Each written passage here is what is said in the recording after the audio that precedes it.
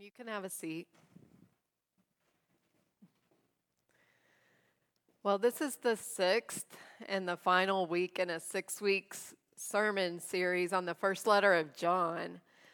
I've learned a lot. I had very low expectations for this sermon series, and they've been exceeded. So that's good. That's good. I have come to suspect that the first letter of John was written not by the beloved disciple, the eyewitness of Jesus, but by one who was transformed by the Gospel of John. And this is good news for us, for you and for me. The greatest power of Jesus was not in his physical presence, only for those who met him, but the greatest power of Jesus is in his stories and his truths. Trusting and hearing the stories of Jesus and letting those truths resonate brings transformation. And that's the context of this letter. And it's something that we still do. Trust the teachings and the stories of Jesus told in community to instruct and to encourage and to change us for the better. So one who knew and loved John's gospel wrote to a community that also appreciated and loved that same gospel. It's been surprising to me that each week I get a passage from the first letter of John from the lectionary, and I can find places in the gospel where the words and the themes match up. It's logical. It makes sense. They share the same symbolic world, but I didn't know that I'd be able to pinpoint it, that I'd be able to link the two together each week until I tried it. So concepts like light and darkness were found both in the letter and in the gospel, and creation, and even the very words in the beginning, and sin and children of God and love. Love, the most important theme, the pinnacle of the letter. Everything before it leads up to love, and everything that follows solidifies the significance of love. And then there's the concept of being born of God and believing in Jesus. You know, we've covered a wide range of theological ideas, and I think there's a reason for that. My New Testament professor, Luke Johnson, wrote that within the very first community that received this letter, there was a clash. There was a clash over the right understanding of Jesus. And some people left. They abandoned ship. They left the community because they understood Jesus differently. And this is extremely difficult for a group that defines itself by unity, that defines itself by sharing in the Spirit. So what do you do? What did they do? First John is a call to love, and it is a call to hope and to persevere in sharing love and hope. So these are the final verses from the first letter of John. They are a call to share, and you will repeatedly hear in these verses the word testimony. This is 1 John chapter 5, beginning with verse 9. If we receive human testimony, the testimony of God is greater. For this is the testimony of God, that he testified to his Son. Those who believe in the Son of God have the testimony in their hearts. Those who do not believe in God have made him a liar by not believing in the testimony that God has given concerning his Son. And this is the testimony. God gave us eternal life, and this life is in his Son. Whoever has the Son has life. Whoever does not have the Son of God does not have life. I write these things to you who believe in the name of the Son of God, so that you may know that you have eternal life. Thanks be to God. Amen. The summer of 2019, just 2 years ago, my mother and my daughters and I took a trip to Canada. And while we were there, we visited the Bouchard Gardens. The Bouchard Gardens are 55 acres of gardens with over 900 different plants and 50 full-time gardeners to maintain it. Over 100 years ago, the site was originally a limestone quarry. The Bouchard family was in the cement business, and so when the limestone in their backyard was depleted, the mistress of the house decided to bring in topsoil with horse and cart, one cart at a time. And so over the course of many, many years and many, many carts of topsoil, these beautiful gardens were created. 2 summers ago, we spent an afternoon in the gardens, and I walked out of there with a packet of seeds and a vision of a beautiful garden. When you or I see something important, when we see something amazing, spiritually speaking, we qualify as a witness. We have a testimony. So when I stand in front of you and I tell you about something important or amazing that I've seen, I'm bearing witness, or I'm giving a testimony.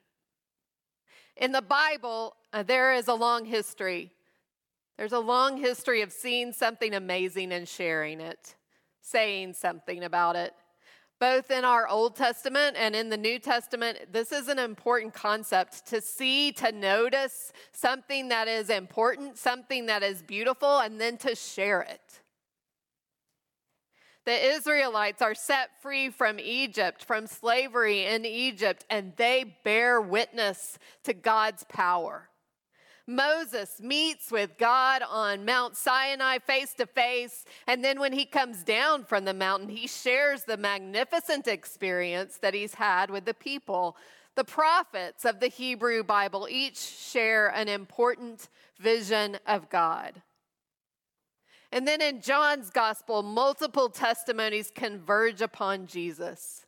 In the very first chapter of John's gospel, John the Baptist's job description is in fact to testify to the light. And he testifies that Jesus is the Son of God. And then the gospel ends with the beloved disciple claiming that all he's written is testimony, a sharing of something amazing. Testimony is the framework of that gospel. But also in John's gospel, God the Father testifies on Jesus' behalf. And the Spirit of truth, the advocate, also testifies. And Jesus even claims to testify on his own behalf. Our passage from the first letter of John revisits this concept of divine testimony. Begins with these words: the testimony of God is greater, for this is the testimony of God that he's testified to his Son. So I wondered this week, why would God do this? Why would God testify? It seems a little below God's rank. Why would the divine show up in this line of characters, humans with limitations who are wowed by the important things that God is orchestrating? What's God doing? Acting as his own publicist? Getting my attention like a teacher with an out-of-control classroom? Listen up, you're going to need to know this for the test. Maybe. But what if God's been doing this all along? What if testimony is simply something that God does, and we reflect God when we do it? I'm mindful of the first creation story in Genesis chapter 1. God speaks creation into being, and then it's as if God notices the beauty, and is amazed. For God says, good, good, very good about creation. Bearing witness. Testimony. New Testament scholar C. Clifton Black wrote, testimony, like love, is not something that we initiate. It doesn't start with us. The primary witness is God. It comes from God and flows through us. Dr. Black goes on to say about 1 John 5, our testimony is an acknowledgement of God's accreditation of Jesus and the gospel's claim on our lives. You know, I think I have considered my own testimony to be either a favor that I do for God or a requirement to get an A in the class. But neither framework is helpful. It's not mine to initiate. My exclamation, my story of wow is a joining in the good, good, very good story of God. And might I suggest that a testimony or a witness isn't limited to spoken word? Art and music, a beautiful table, planting a garden, all can be considered testimony. Last week, I asked my friend Gina Beal for a recommendation of a children's book because my friends are starting to have grandchildren, and I needed a gift for a new baby. Gina told me about a book called Drawing God by Karen Kiefer. And this book is about a little girl named Emma who sets out to draw God with crayons. So she first draws with the yellow crayon, and she draws a bright yellow sun, dazzling and radiant, and she says, I knew I had drawn God. But a friend at school says, that's not God, Emma. That's the sun. So she goes back home, and she picks up a brown crayon, and she draws a loaf of bread, like what my mom bakes. It makes me feel warm and tingly, she says, and I knew I had drawn God. But a friend at school says, that's not God, Emma. That's bread. This continues until poor Emma has been corrected multiple times by multiple friends at school. She feels heavy, and she prays one night before bed, God help. Help me draw so my friends will see you. Back at school on Monday morning, she notices everyone in class is drawing pictures of God, and every picture is different. This has to be true about testimony. It must be true of testimony. It's so much important that you draw God with your own crayons than it is that I tell you exactly what to draw. Finally, I think it's important to think about what would make a testimony uniquely Christian. 1 John 5, verse 11 gives us the content of the divine testimony. This is the testimony of God. God gave us eternal life, and this life is in His Son. Eternal life is available now. It happens now. It's not in the afterlife. It's not something that I'm waiting for. It is available and present to me right in this moment. God gave us eternal life. And this life is in His Son. What is it that's in the Son? The way, the path, birth and death and resurrection. This path is filled with promise, but it's also filled with pain and uncertainty and tears and joy and laughter too. God's way in Jesus is the human way. That's what the first community that gathered around this letter knew to be true. that God's way in Jesus is the human way. Jesus, God's Son, was fully human. There was no question about the divinity. But for the group that gathered around this letter, it was important to them to say, God's way in Jesus was the human way. Eternal life is in God's Son.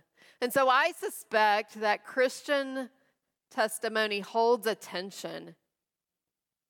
It holds a tension of the truth of what it means to be human with the trust of redemption.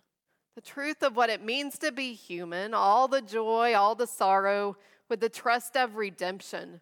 For redemption is the most amazing thing. Nothing lies outside of its grasp. That's beautiful, and that's important, and it's worth sharing. It is like a vision of a beautiful garden. And every single person possesses a packet of seeds. You have eternal life. It is yours. Eternal life is in God's Son. And it's in you too.